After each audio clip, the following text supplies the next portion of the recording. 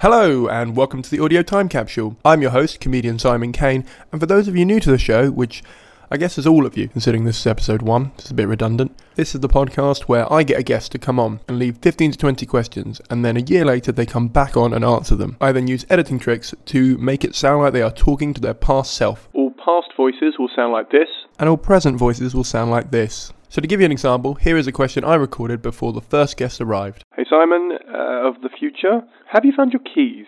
It's only the back and front door ones you've lost, but if I'm honest, it is making your life immeasurably unlivable because you have to work around everyone else's schedule to let you in. You found them? Did you resolve it?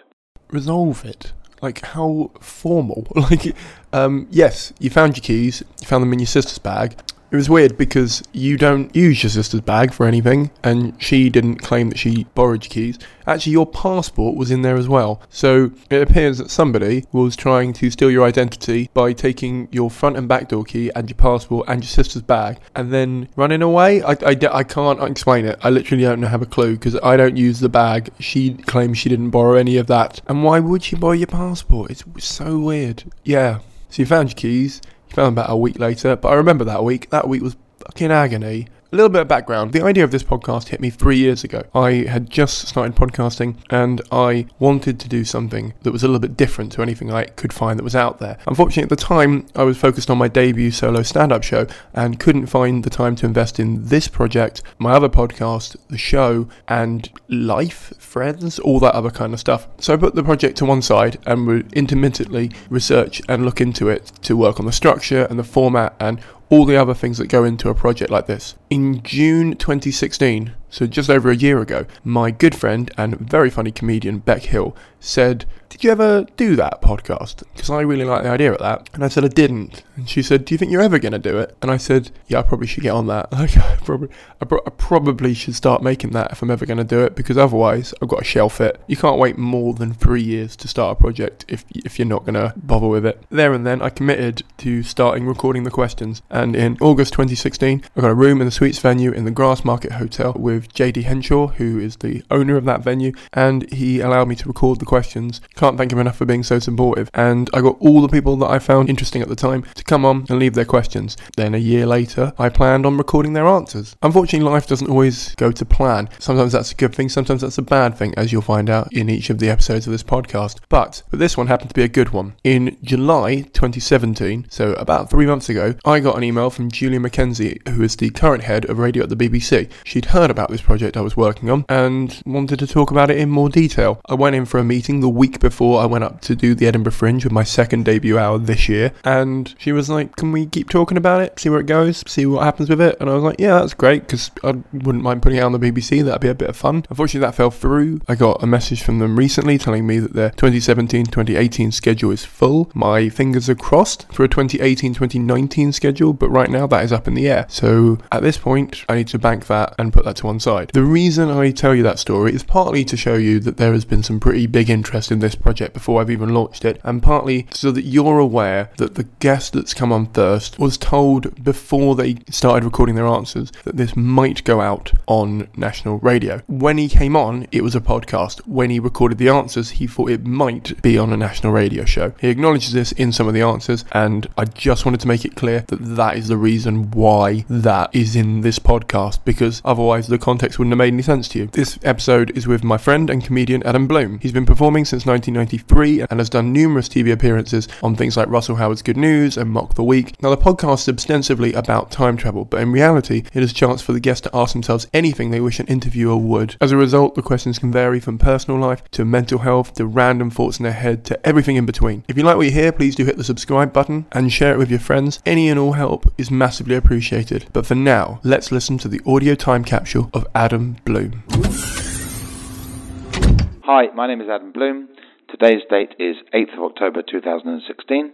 I am currently sat in a strange pub that's funded by the Comedy World. I'm feeling excited about this project because I think it's quite innovative. Hello, my name's Adam Bloom. I'm a stand-up comedian and writer, which is a rather pretentious way of saying stand-up comedian. It's the 22nd of October 2017. I'm about to open a time capsule and listen to some questions I asked myself a year ago this week. And I'm quite excited because I can't remember what I asked myself. How's the last year of comedy been for you? What have you done? What have you achieved? What have you enjoyed? What have you not enjoyed? The most exciting thing I've done in the last year was I did a second tour of Japan, just small venues, but 4 or 5 cities. But the exciting thing was that I knew in Osaka there were going to be a lot of people coming back to see me, so I had to do a new 45. And the thing is, I did an extra show in Osaka and had to do a different 45 because I knew it'd be the same people coming back largely. So I couldn't even jump back on my second favourite 45 minutes, so I had to come up with a new 45, which meant I was writing the way you work towards Edinburgh, but just to do ultimately 2 gigs in a 60-seater venue. Fukuoka and Tokyo were different because I knew there'd be new people. I think one person in Fukuoka came up to me and said, I saw you last time. So, Osaka's a little city. It's got quite a nice comedy culture going on. So, people work really hard towards Edinburgh so they can impress the industry for a month. But I was working hard towards 2 shows in a 60-seater venue. I think there's something quite charming about that. And I got it done by the deadline. I slipped a bit of very old material in that would have looked new to them, but predominantly I did a new 45 minutes and it felt great. You've been doing comedy for nearly 24 years now. What is the most important thing you'd say you've learned in that time about comedy? The most important thing I've learned is that persona leads the material far more than material leads the persona. And the analogy I use for it is that your persona is a tree and the leaves are your jokes. And if you have leaves and no tree, they just fall on the floor. But if you have a tree with leaves that stuck to them, you have a beautiful thing. And that is my advice to new comedians. Now, the other thing I've learned is that my persona's changing as I change and evolve as a person and grow up. Just there's a silliness I manage to have on stage when I'm enjoying myself. And when I'm in that zone, which I was last night in Nottingham, I can't fail to be funny because my joie de vivre is such that the funny thing that in me that makes me unique is on the surface. And that means when I'm doing the material, I'm selling it with a funny vibe. And when I'm between the jokes, I'm either improvising or just looking funny because I can't wait to be funny. Pippa Evans, a friend of mine, comedian, as you'll obviously know of, she said that she worked with, oh my God, what's his name?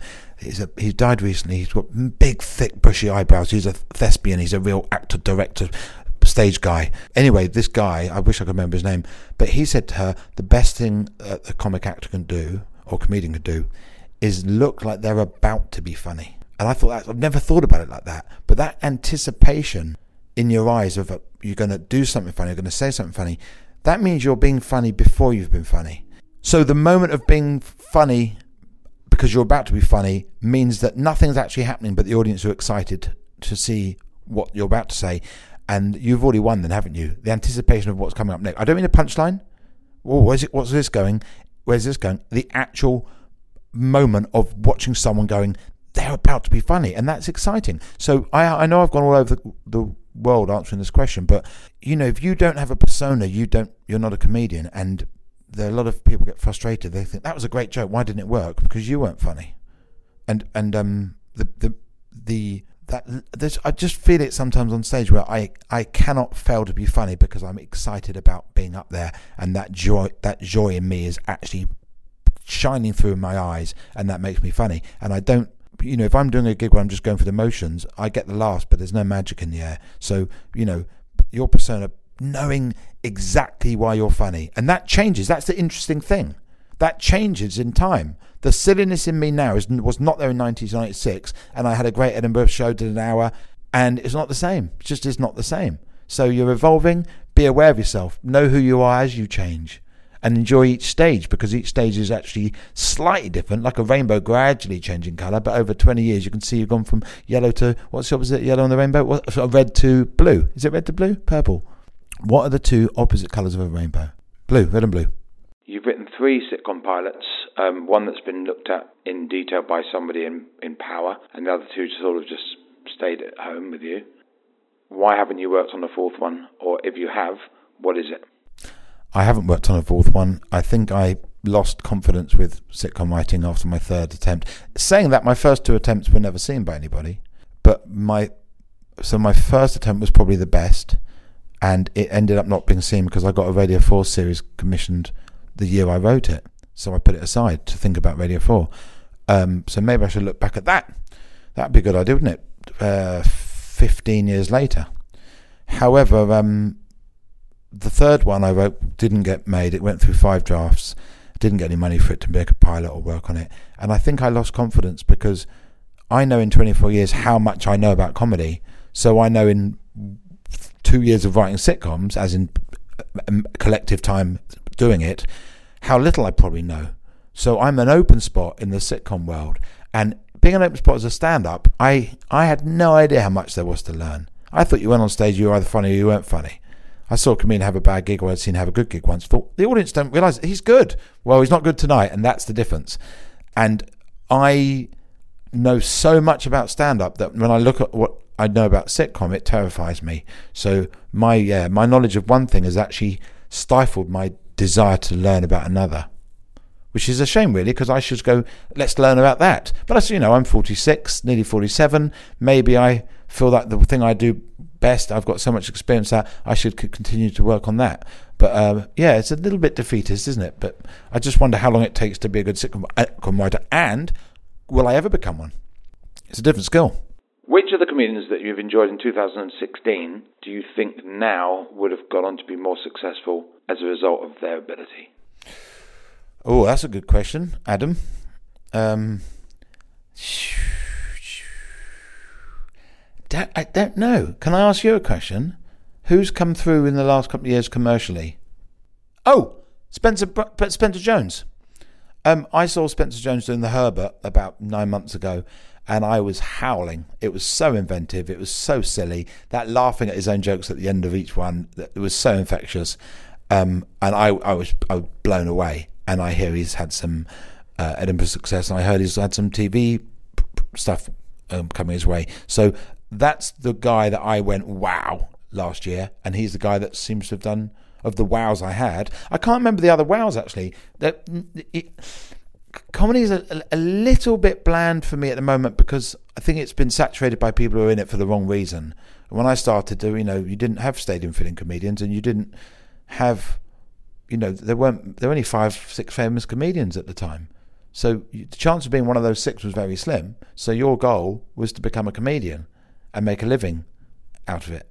And now people's goals seem to be to have their global domination and at least have their own TV show or be able to fill a stadium one day. That seems to be, my least favourite phrase in comedy is make it. He's made it. Where's the line? Jerry Seinfeld earns $60 million a year, apparently, and Chris Rock earns $20 million a year. Does that mean Chris Rock hasn't made it until he earns $61 million or $60 million? Don't know where it works. Do you make it when you equal someone? Do you make it when you beat them? Where's the line? And to me, making it is making a living doing the thing you love. To someone else, making it could be being able to get up there in the first place. Where's the line? You create your own line. And I think successful people are never happy because they keep moving the line. I want to be able to fill a 2,000-seater theatre. Or he's doing a stadium, why can't I do a stadium? I'll have a go at doing a stadium, I didn't fill it up. I supported Jim Jeffries in Tel Aviv last June, which was a phenomenal experience. We're at a basketball stadium doing 2 nights. Now, this is not a humble boast, and when I say that, I'm not just talking about the fact that I supported him. This is an important point I want to make. He sold out a 3,700-seater basketball stadium in 2.5 hours in a country he'd never set foot in. So they put on a second show, and he sold about 3,400 of the 3,700. So he sold over 7,000 tickets in 2 days. The first night I went out there, it was so much fun. He goes out there, he's phenomenal. The second night, I'm about to go on stage, and Jim sticks his head round into the basketball stadium that's grossing about probably £100,000, maybe more. And he sticks his head round, and he goes to me, still quite a few empty seats. And I went, Jim, this is an extra show because you sold out 3,700 tickets. You sold out about 3,500 now. Can you step back and at least see how well you're doing? And he burst out laughing because it was a moment of just showing him exactly where he is and exactly how he's failing to see it. And I just find that fascinating that you can lose sight, but it all becomes relative, doesn't it? So I can't even remember the question. What was my question? Oh, people who are doing well and who I predicted. Yeah, so Spencer Jones, I'm very pleased for you if you're listening to this. He did a very sweet thing, actually. I did my first gig with him, but apparently I'd gig with him when he was an open spot, doing straight stand-up. And at the end of his gig, bear in mind he's got this persona that really is being silly and wacky. And at the end of his gig, he said, listen, you've got a great guy on next. He came up to me after my first gig and said, welcome to a wonderful world.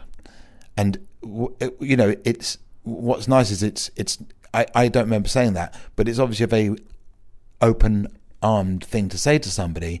And also I realised he was going to do well, or at least make a living, because you can't get into the world unless you're going to gig enough. But to gig enough, you've got to at least be good enough to get an open spot, hopefully get paid. But, if you're awful, you're eventually not going to get any work at all, right? Paid or unpaid, I mean. But the point is that it wasn't just that my point isn't that, it was just nice to know that, one, I'd said that, and two, that someone could remember it 10 years later and tell an audience that. It's almost the best introduction I've ever had, and it happened before the interval that I was on after. So I thought it was a very nice thing to say to somebody. There's some people who were Nick Wiltie was extremely nice to me when I started, and some comedians didn't have any time for me, and you walk in the dressing room terrified and they ignore you. You do an open spot at the Comedy Store, you're absolutely terrified. And for comedians to just ignore you and just give you a little nod and have no empathy for you, we all know what it's like. It's like when driving instructors' cars have, driving teachers' cars have, you were a learner once written on the back. If you start overtaking learners or beeping them, it's like, you just remember what it felt like to be new. So, people like Nick Wiltie were so good to me, and I always make a point of trying to be very supportive and ask someone how long they've been going, to give them some advice, about this Comedy Store's amazing room, and the audience are excited to be there. So you can ride on that, but the confidence they've got, rather than be intimidated by it, use it to your advantage. But it's very important to remember what it felt like to be new. Assume you're alive now. Are you pleased to be alive? Yeah, I'm glad to be alive. Life is definitely a gift. I remember thinking of an idea when I was like 24 that people say life's a gift. If that's the case, then a birth certificate must be a receipt, and committing suicide is equivalent of taking something back to the shop and asking for a refund. And I thought at the time it was really like controversial idea. I haven't even said this on stage. I've never ever said that before. Didn't even try it out once. But the point is, this is the thing I was saying about evolving. My opinion doesn't match that now, because at 46 I appreciate life as a gift, and at 24 I was probably trying to be edgy and go, it's like teenagers go, yeah, I want to die, I've had enough, I don't like my life, I hate my mum, I hate my dad. Life is an incredible gift, and even if you're not enjoying it, there will be moments where you are enjoying it. And Beastie Boys, to quote MCA, God rest his soul, life comes in phases, take the good with the bad. And that, as simple as it is, was good advice, because when I'm going through a low, I get some proper lows, like the stereotype of comedians. I am that stereotype, unfortunately, but those extreme lows, you've got to sit them through, haven't you? So I'm glad to be alive, although sometimes I have admittedly not been. There was a time when you did an Edinburgh show 4 years running, solo show, and then you went 1 year off, 1 year on, 2 years off, 1 year on, 2 years off, 1 year on. And now you've managed to do 9 years off in 2016, so you thought that was ridiculous, and it's time in 2017 you do an Edinburgh show. Did you do it, and how was it? On the back of this writing burst for Japan, I decided in February or March I'm going to do Edinburgh, because I'm going to have so much new material, and then contacted a friend, and all the slots available, both slots available, were either 10:30 in the morning or midnight. And I thought, I'm just not prepared to play, midnight you get the drunks in, especially some of the locals, and 10:30 in the morning, it just doesn't feel a time for what I do.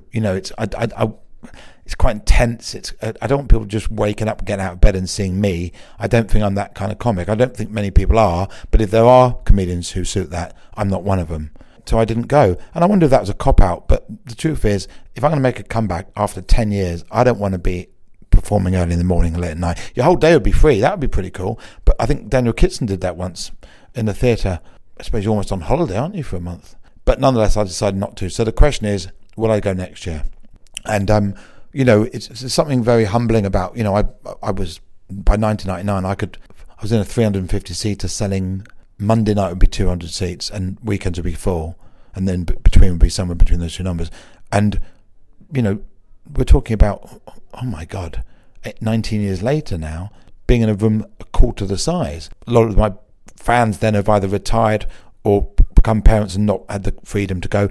And there are new people who don't know who I am, and I think that's quite humbling. At the same time, it's a challenge to get back on the horse. But, I'd have to put my ego aside to do that, because there'll be TV producers who haven't heard of me because they're in their 20s and they don't only learn about comedy from going to Edinburgh. Isn't it funny? There are people who live in London, there are comedians who live in London, TV producers who live in London, and yet the only time these producers see the comedians who are performing round the corner from where they live and work 48 weeks a year, all go up to Edinburgh, and they might see them within that 4-week period, even probably just a bank holiday weekend. I remember Ed Byrne did a run at the Hammersmith, some theatre in Hammersmith, did a really good run, a big, nice, like 600-seater. And his agent took me aside and she said, look, I know this seems weird, but, Edinburgh's just so saturated with comedians, and it's people in London going up to see people from London. She thought, well, just do a run here. They can come and see him here. I thought it was just a quite nice bit of original thinking to go, well, we're not going to do the festival. We're going to do our own run. You've written for a lot of people. One of the people you've written for is very high profile that you don't talk about. Has that relationship got better, closer, and are you doing anything significant with that person? If so, what is it, even though you're not allowed to talk about it? That's a bad question. I just made myself laugh. I haven't worked with that person since. It's been 2 years, and that's the longest gap I've had. But the last project they didn't really need my work because it wasn't about words. So no, I haven't. The thing I did with them 2 years ago, I had a heavy involvement with, and it's very exciting. It's extremely exciting because they get in touch with me and then go, right, this is what I want to do. We've got ideas on this, and I go bang, bang, bang, bang, bang, bang, and then they come back to me and they say, well, use this, and this, and I get paid a daily fee. It doesn't matter what they use or don't use, but of course, I would far rather have my work used than not used because it's not about the money. It's about being involved artistically with somebody extremely successful and extremely respected. There's a little part of me that feels a bit not hard done by, but for example, I've had something I wrote quoted in Time magazine, and I'll never get credit for that ever in my life. But at the same time, it's a bit like being, what's his name with the big nose? Bergerac. That's right. Being the poet who writes the love poem for somebody else. Yeah, so that's great. The 2-year gap of not doing anything I do think, so, come on, I want to get an email from you saying next project, but hopefully that will come, and when it comes, if it comes, I'll be back doing that exciting thing. But it's very exciting knowing that millions of people will read your ideas, and not being credited isn't actually that important. What's important is that it's there, that it exists, which is actually a very interesting thing about comedians feeling the need to perform. If you didn't perform ever again, but your work was being appreciated, would that keep you going? Or do you need the instant hit of the adrenaline of being on stage? I'm so addicted to that feeling. It doesn't get any less intense. Just wonder, reaching a stage of maturity where you only need to be creative.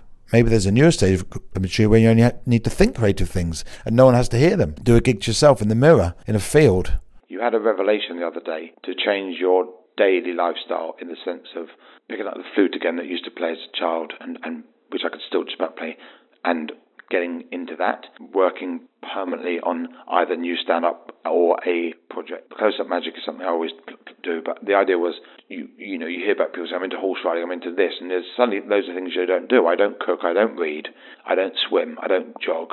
So the idea was actually overnight go, I'm going to do all of these things. Have you done those things, and how does it feel? I really think the idea of reading, having not read in your life really, pretty much, and playing an instrument you haven't done since you're 11, doing those all in the same day, your brain could just expand at an alarming rate. I mean, imagine. So that would involve drinking less, not at all, but drinking far less. How do you get on with those things? And if you didn't get around to doing them, why? I got round to doing one thing which is not on the list. No, actually, that's not true. I got round to writing every day for the first 3 months of this year, pretty much every day. And I've started working out in a gym intensely, 2 hours, 3 times a week. And which involves treadmill as well. I got in shape very quickly, and hopefully that will keep happening. I won't let that go. The writing thing happened for a third of the year, but the flute thing hasn't. No. But it is a reminder that I can do it, and I am disappointed in myself because the idea was, bearing in mind I forgot that question existed. I shouldn't beat myself up too much about forgetting to do something I don't remember saying. But at the time, it's that procrastination thing. And do you know what I'm going to do? I'm going to pick my flute up. Actually, I don't have it in my house at the moment, but I know where it is. I can pick my flute up and start again. I think I don't care enough about playing the flute to do it. What I care enough about is changing my lifestyle in a very positive. When I go to the gym, the ritual of getting everything ready for the gym, there's quite a lot of things to check off on my list. And that process of going there, it's such a positive feeling. When I get there and I go, right, this is ahead of me, it's hard work. When I get near the end of it, I go, okay, I'm nearly finished. And then I get to the last set of the last exercise and I go, I've done it. And I have a shower, get dressed, and I feel great. Now, I think that feeling, if you then go back and play the flute, then you read. I've only read one novel in my adult life, which was The Curious Incident of the Dog in the Nighttime. That's the only book I've read since leaving school at 16. Oh my God, 30 years, one book. So if I were to go to the gym, come back, play the flute, then pick up a book, then write some stand-up. Because I don't really write my stand-up, you see. Only deadlines cause me to write it. I live a kind of bohemian lifestyle when I just look out the window of a cafe and an idea hits me when I wasn't expecting one. That's how I write. Or on stage when I'm improvising. So yeah, this is if anyone gets anything out of this podcast, it will be me realising I should then go and pick up the flute. Especially as now in a positive frame of mind with drinking less and training. Yeah, what could your brain... I remember Arj Barker. I was in Sydney with Arj Barker in 1999, and he was talking about exercising whilst being creative in the same day. And he said, when there's an incredible thing when your body and mind together are both feeling great. I mean, I suppose I had that yesterday because I went to the gym, then did 2 gigs. So that's within the same day. But I quite like the idea of immediately after the gym doing something creative. I'm a bit thick after I've been to the gym because the blood seems to leave my brain. I don't know how that works. Is there any logic to that? All I know is I make really simple errors when I've just been to the gym. So maybe I should give it half an hour before I pick up. Imagine finding out you can't read when you've just been to the gym. So signs at gyms have to be really big so people on the way out could actually go, oh, out. But anyway, so yeah, thanks for that. Thanks, Adam, a year ago, for reminding me I'm no more motivated now than I was then. You moved out from your house in August 2015. It is now over 2 years later. Have you moved on? What's your relationship with your ex-wife or wife? And have you got your own place? And how are you coping with life without living with your children? What's the relationship with them going like? And are you happier? This is the question I remember asking, and the one I've been dreading answering, if I'm honest with you. I have been renting and house sitting for 2 years. My divorce is still in process, but that's partly my fault for slowing the process down. But no, I've only just decided a week ago to start renting properly with deposits and all that stuff. So for 2 years and 2 months, I've got away with house sitting and moving around and renting here and there. So no, I haven't. My relationship with my ex is much better. She asks how I am, which is a nice feeling. My advice to anyone who's going through a divorce is any argument you instigate is only going to make things worse. Nothing's going to be achieved by having a go at someone, sending an angry text, having a row, standing at the front door arguing, or whatever. Any phone call, voice message is, at the time, it seems like the right thing to do to let them know how you feel because of a sense of injustice. But the right thing to do is let everything go, because that's the only way you're going to move forward and get a better relationship, and just be complete, let everything wash over you. If you're treated badly, not that I was, just deal with it and let it cope. And your children, if you have children, are the most important factor. So therefore, your job is to provide for them and make them feel loved and not feel like their parents don't like each other. So, and eventually they will like each other. And if they don't... Head over to Hulu this March, where our new shows and movies will keep you streaming all month long. Catch the acclaimed movie All of Us Strangers, starring Paul Mescal and Andrew Scott. Stream the new Hulu original limited series We Were the Lucky Ones with Joey King and Logan Lerman. And don't forget about Grey's Anatomy. Every Grey's episode ever is now streaming on Hulu. So, what are you waiting for? Go stream something new on Hulu. Then you still have a responsibility to not act like you don't like each other, because no one benefits from that. Absolutely no one benefits from it. That's easier said than done, though. When someone's upset you, when you want to send a text message or leave a voicemail explaining how you've been left feeling, or put out. But it took me being nicer for her to be nicer. Therefore, the quicker you're nicer, the quicker they'll be nicer to you. Simple as that. That wasn't easy to answer. Have you got laid yet? If so, how did you get on?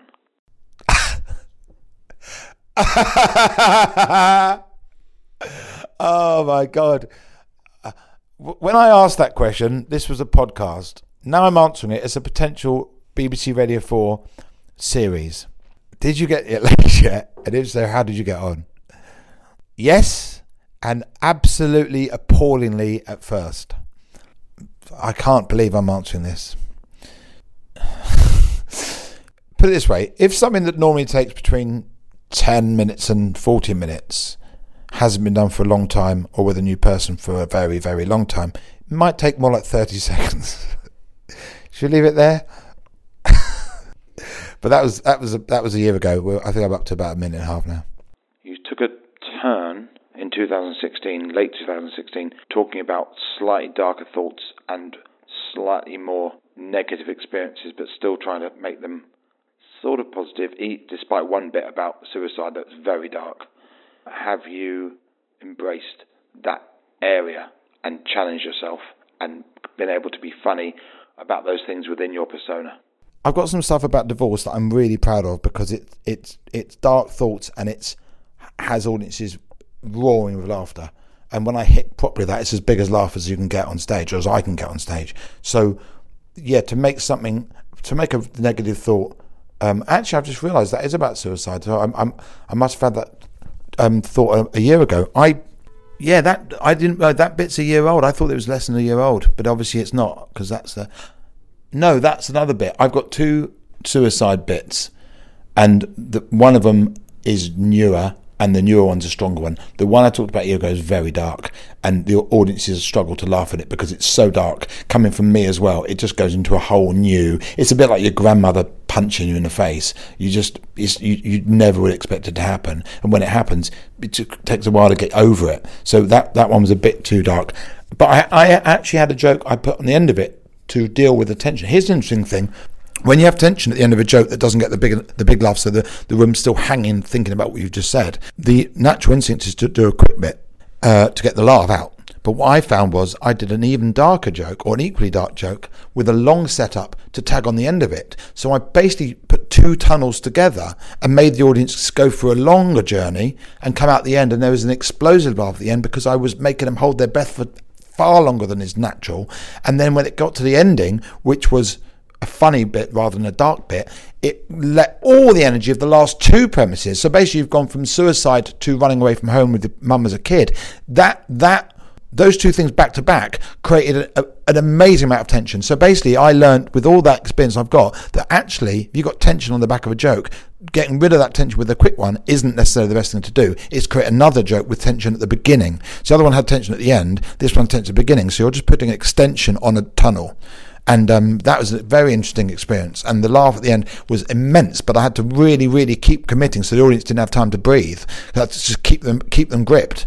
And then that was, very interesting. Putting a joke on the back of a joke doesn't work. To make both jokes work is a very interesting thing, I think, to do. This time last year, you've been on medication for quite a while. Are you still on it? If not, how does it feel to be off it?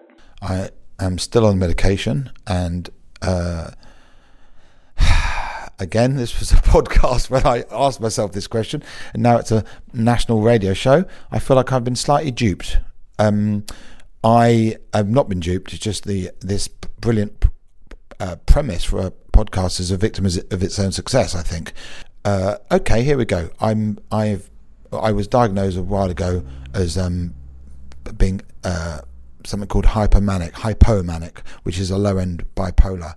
And hypo sounds like a lot, but actually that's a misconception. Hyper is a lot, and hypo means less than. So hyper is more than, less. So manic is a real state of a bipolar. Hypermanic is insanely out there. I don't mean insanely as in mad. I mean a high amount. Insensitive choice of words there. High amount. And then hypomanic is less than manic.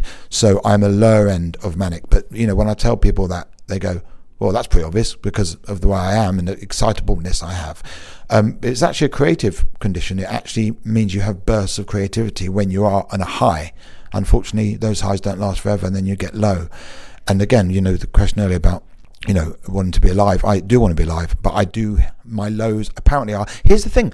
You don't know what it feels like to be anyone else. So you don't know when they say I'm feeling low, you don't know what their low is. And who am I to say that I feel lower than other people do? All I know is somebody whose job it is to diagnose how low you feel or what you are made of has come to that conclusion. But then again, medication balances it out. Mood stable. I'm not an antidepressant, I'm a mood stabilizer, and they apparently keep you within a certain amount of not too up and not too down. But I still get very excited and I still get down, just hopefully not as down. This is the thing, I don't know. It's like someone turning your volume down. What's your maximum noise you can make, and then you're shouting, you just feel like you're being loud as you can, but actually there's, it's gone from 10 to 8, but you don't know because you can't remember what 10 sounded like. Is your dad still alive? In October 2016, he was 84 and getting on a bit last year. He seems to be the type that will be able to hang in there for a long time, just getting worse and worse with memory and stuff like that. He's still very sharp when he was sharp, but very kind of, doddery when he was doddery, and still giving signs of both sides of life, I suppose. Is he still alive? And if he's not, how does it feel? If he is, how does it feel? My dad's still alive and he's going very strong. His mind, if he's sitting around a table, we're bantering, he's as sharp as anyone in a conversation. Obviously, there'd be a moment you maybe repeat a question you've asked earlier or something. But I think hearing's a big thing. You across the room, someone says something and he doesn't hear it, and then people might get frustrated and say it louder, almost like, "Oh God, you're so annoying." There was a bank in Florida that had so many old customers that the staff had to put cotton wool in their ears and smear Vaseline over glasses they had to wear, so they got an idea what it was like to not see properly and not hear properly. And so sometimes I think old people, it's like just because someone can't hear doesn't mean they don't understand. And it's almost like, oh God, I have to explain this again to this person. So, if anyone's listening who's got old relatives, just be aware that, if you're in a nightclub and someone's talking to you, you have to ask them to repeat themselves. It's no different being old. It's just your hearing not working in comparison to other people's. But no, he's razor sharp. And I think he's going to go to 100, actually. Your children will now be 5 and 7.5. What's that like? What's your relationship with them like now, and what's it like to have them at that age? Because obviously 7.5 is quite a lot older than 6.5, and certainly 5.5 is a lot older than 4.5 with regard to development. So how does that feel, and what's it like to have children of that age? I'm not a fan of newborn babies. I've always thought once you're a toddler, you're more entertained to be around. I think women have a maternal instinct to cuddle a newborn baby and feed it. But once a child's over the age of 1, I find it very exciting. Maybe 9 months.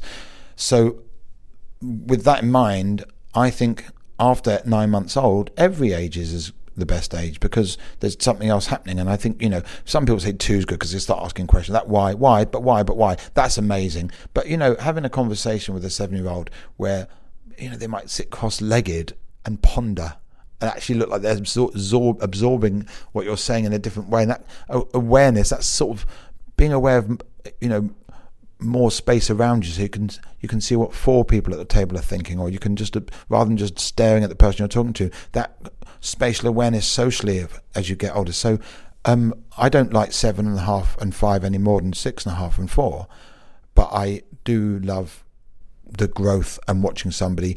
I just love the idea of someone having an opinion and being able to articulate why they feel something. And it's children of religious people tend to be religious, at least when they're that age. You don't get many devout atheists with religious parents at 7.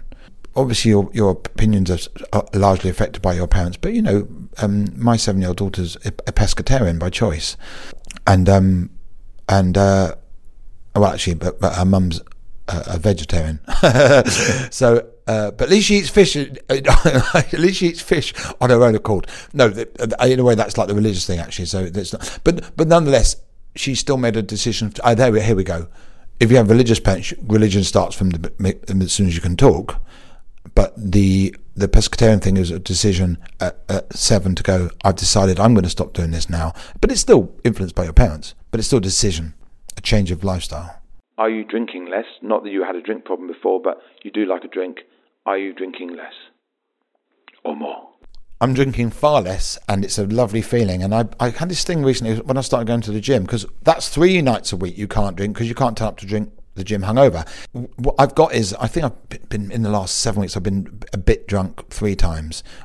Two of them a bit drunk, once I was drunk. I regretted all 3 of them, because when you wake up feeling awful next morning and you're not used to that, you go, that's a waste of a morning. So I've really got into the habit now of having 2 or 3 drinks. I love 2 or 3 drinks, One drink I can't deal with because you want another drink on one drink. But I quite like the idea of having 3 drinks and going, okay, feeling a little bit tipsy. It's a nice feeling. And I'm going to have a glass of water, go to bed early and feel great when I wake up. And, if I could live my 30s again, I definitely would have drunk less because I've got so many, you get old and you physically can't function. Well, if you're in your late 20s, early 30s and you're caning it because you're at festivals getting drunk every night, you're waking up in Melbourne rather than looking at the sun and going out and having a meal outside and enjoying the weather, sitting in your room feeling awful, trying to get the energy to get up and go and buy some food that you haven't got in your room.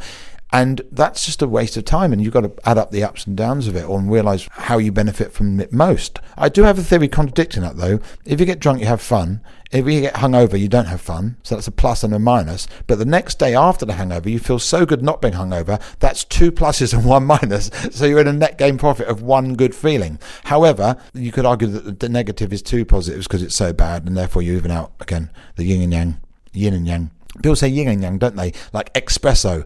It's yin and yang, which I just got wrong, and it's espresso, and it's nothing, not nothing. Please, you really need to think about this. Have you been on McIntyre's Roadshow yet, given that there's been about 6 series of people who are predominantly not as good as you? Your only gripe with the industry. A lot of comedians are quite bitter, I'm not, but I do think there are people that couldn't follow me in a club doing that show being very average, and it seems to be a little bit unfair, not a meritocracy. Have you had a sex change or race change to alleviate that problem? Do you feel guilty making that last comment? I have not been on the McIntyre's Roadshow, and I do... It's a weird one. I've done 7 series of The Comedy Store for the company that make McIntyre's Roadshow, which is 14 episodes they made from those 7. That's a lot of material, and I suppose it's just... I think maybe I'm not big enough to be one of the big names and I'm not new enough to be one of the up-and-coming people, so I fit in this horrible halfway between the two. So I can see that, but at the same time, if you want a comedian to go on a TV show and do a good show to make the public laugh, 95% of the public won't have heard of me because it's a mainstream programme. So to them, I am up-and-coming. So I don't see quite where I would not fit into that.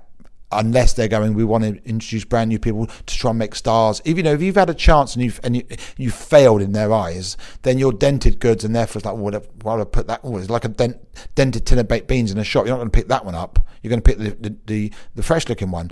So yeah, I can understand why I wouldn't be picked, but at the same time, they know what I can do, and what's frustrating is when you're in a club with someone who is been on that show, but they would never put that person on last because they can't close a gig with people who are match fit in the middle, so they'll put them on live. Well, okay, there's not a meritocracy, is it? It isn't. If on a live circuit scene, you're being judged every 20 seconds by the audience as how funny you are. I mean, that's a constant assessment from your boss, isn't it? And therefore, the way the TV thing works isn't like that. It starts getting into who your agent is. It starts getting into demographics, the female quota thing that gets a big subject in comedy is, women think it's harder for them because audiences judge them, which they very much do, and men think it's harder for men because there are so many men to pick from for the job. The way I see it is on the club level, it's harder for women because of the prejudice they receive, even from women, and on the TV level, it's easier for them once they get past that club level. And this is what seems to happen. You've got women who are struggling to get by on the circuit because they're being judged by prejudiced audiences. But as soon as you get past that, which is a very hard hurdle to get past, harder for women, no doubt, doors open very quickly. So it's kind of there's a yin and yang. And did I say yin or yang? There's a yin and yang. I think that, but back to the point, if you're listening, Open Mic Productions, I should be doing your show because I'm very good and you know that. But yeah, I don't know how it works. Michael McIntyre likes me, so that's not that problem. In fact, I gave him a line that he used on his Royal Variety performance, and we were driving along in... God, this is becoming a bit boastful, isn't it? I should be on your show, and here's a line I wrote for the best comedian in the country. It's very sweet, actually, what happened. I was driving back from a gig with McIntyre, and he was about to drop me off at Stockwell Station to get a tube home, and I suggested an extra tagline on one of his routines, and he laughed so much he gave me a lift home to my front door as a thank you, which is a very sweet thing to do. But then I saw it on the Royal Variety and thought, actually, you could have put me in a limo now. But in all fairness, he didn't have a limo at the time and didn't know it was going to be used. But yeah, so Open Mic, if you're listening, if I've given Michael McIntyre a line that he used on his Royal Variety performance that broke him and gave him ultimately that TV show, I'm 5% of his fame and therefore deserve 20% of your airtime. Are you seeing somebody seriously as opposed to just, not really getting involved with anybody? Have you moved on in that area? Well, I've gone from 30 seconds to a minute and a half, and let's leave it at that. How big's your willy now?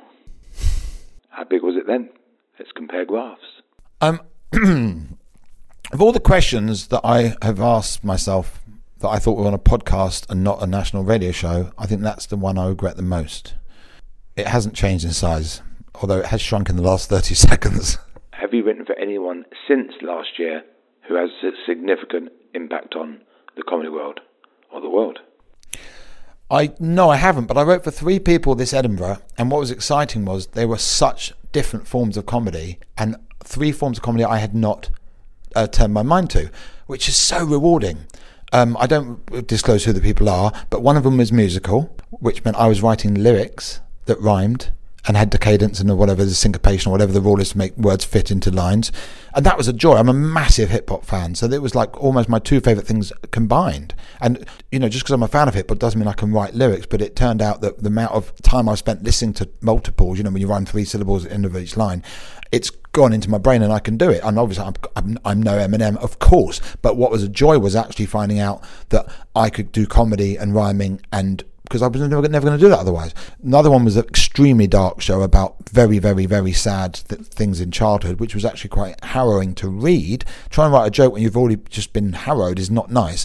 But the thrill was actually going into those areas and writing stuff. I know I talked about writing about suicide before, but this was spending 3 days writing loads and loads and loads of very, very bleak jokes.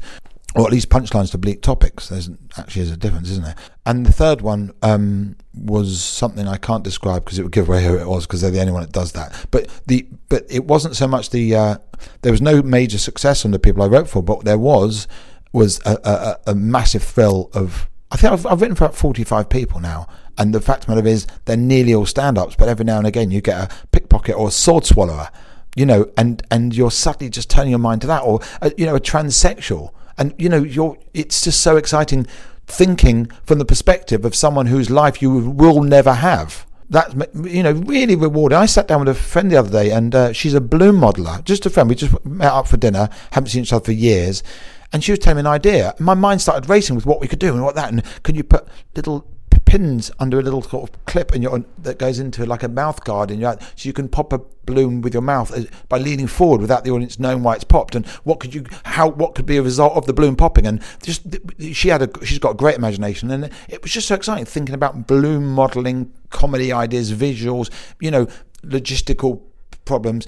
And yes, I just absolutely adore turning my mind to something completely new. And I don't just mean a comedian who's deadpan, I mean a comedian who's got no arms, or you know what I mean, and suddenly you go, wow, what's it like having no arms, and how can I make that funny? And it's beautiful, and it's just another reason why I absolutely love my job. Have you noticed the questions are getting slightly less significant, and how does that make you feel listening to them now, and realising how little you had to say after 15 questions? It's made me realise that I'm exactly as uninterested in answering them as you are in asking them.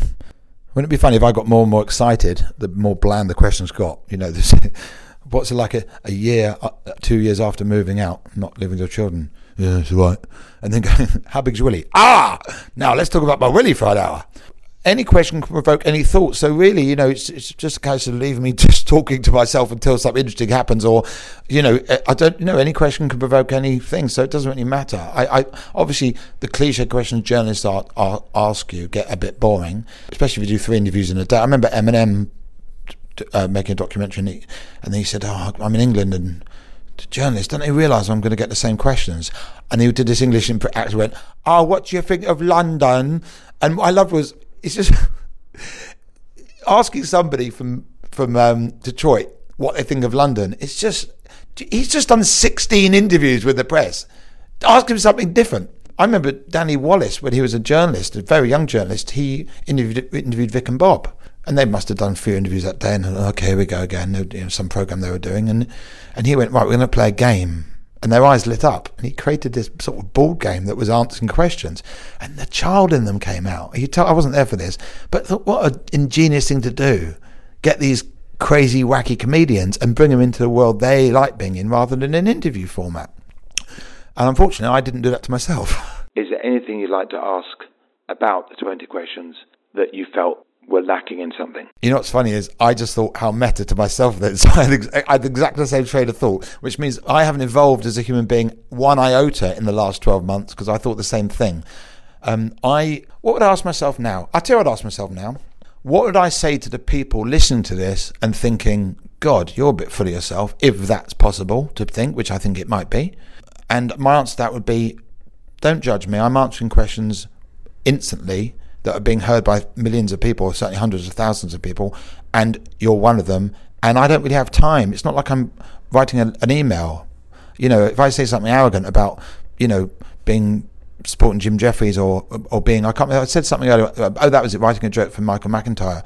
You know, I did. And you know, there are humble ways of wording that, but the point I'm really making was that I was not being asked to do a TV show that I feel qualified to do, and that's the arrogant thing. Then, you know, I'm just being honest. The thing about writing for him, that was just a train of thought that went, who hosts it? Oh, that was it, because he likes me, and he likes what I do. I know he likes what I do. It just popped out of my head, you know, as I'm talking about why am I not on the show? Because, you know, if he doesn't like you actively, there's a good chance you won't do his show, because he has enough power to go, he's not going on the show. You know, Mark Lamar had a list of people he didn't want on the Buzzcocks. And then when he left, one of those people got on the show immediately. So, yeah. Oh, yes, I'd like to say rest in peace, Sean Hughes, who died 6 days ago today. I'm going to his funeral tomorrow. And I was very lucky to have a coffee with him 4 weeks before he died. We haven't been out for coffee before. We've done, you know, TV and radio and podcasts together. But this time I bumped into him in the street and we said, hey, let's have a coffee. And we did. And I feel very lucky that I had that, because otherwise I wouldn't have seen him. If I hadn't bumped into him, I wouldn't have seen him for a year or 2 years maybe. And it's just something lovely about being able to...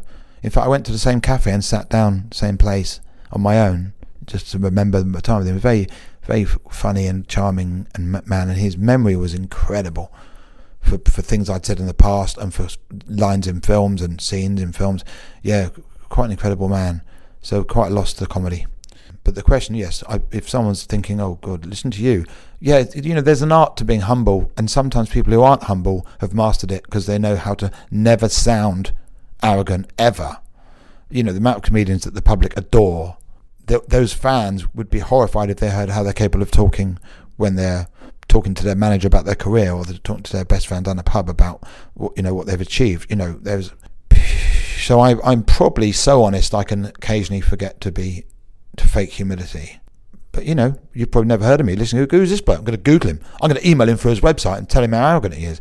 But maybe I'm not arrogant. And maybe the fact I'm even aware of that isn't arrogant in itself, because true arrogance would be not to even be self-aware enough to think that. But now I've gone 2 stages away, and now I'm being arrogant by acknowledging that I'm not arrogant. So we're stuck in a loop now. I suppose they were some of them were a bit too personal, so they were lacking in the chance for me to be very in depth in my answers, because questions about your divorce or seeing your children are not things you're going to want to answer in too much detail because they're very personal. So maybe I lacked the ability to hold back a bit. So yeah, too much is in a way. So in a way, I lacked the ability to hold back, because ironically, asking such deep questions ended up with such brief answers. Is that irony? But there was definitely... Yeah, you know, it's hard to ask 20 questions, isn't it, to yourself? And the weird thing about asking yourself questions is you know the answers. So saying to you, I know you don't know the answer in a year's time, but you do know how you feel about stuff. So going, what will I think in a year's time, is actually a very difficult thing to ask. What if I died in that year? God. Here's the one for next year. If you're dead, how are you managing to hear this and answer it? If you look back over the last year, what was the memory that made you most happy? That's a good question.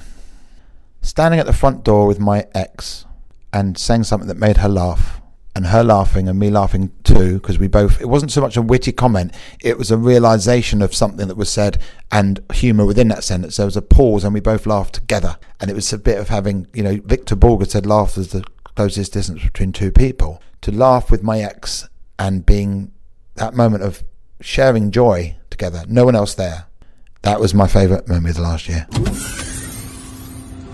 That was Adam. I loved how honest he was with his personal struggles, his life changes, his divorce, and his new dynamic and relationship with his kids, and starting over in a lot of areas of his life. I think it was good for me personally to hear him talk about pausing and appreciating how far you've come rather than constantly wanting the next big thing. And I can't thank him enough for kicking off this series in such a personal and honest and humbling way. Here comes a little bit of admin, just so that you know. If you've enjoyed this podcast, please do hit the subscribe button. There's going to be a new episode every 2 weeks. It's going to be the second and fourth Friday of the month. The reason this episode has come out today, i.e. the 5th of November 2017, is because on this date in 1955, Doc Brown invented time travel. So it felt like the right day to put it out, even though it isn't the second or fourth Friday of November. If you want to give the podcast a rating in iTunes, please do. They massively help out, and it would be amazing to just get some positive reviews early to kickstart this project. So if you do have time and you are able to do that, please do. If you have a friend who you think would enjoy this podcast, please tell them about it. As I said at the top, it's taken me 2 years of work to get the format and the structure of this show right, and then a year to create every single episode. So any and all promotion would help beyond measure.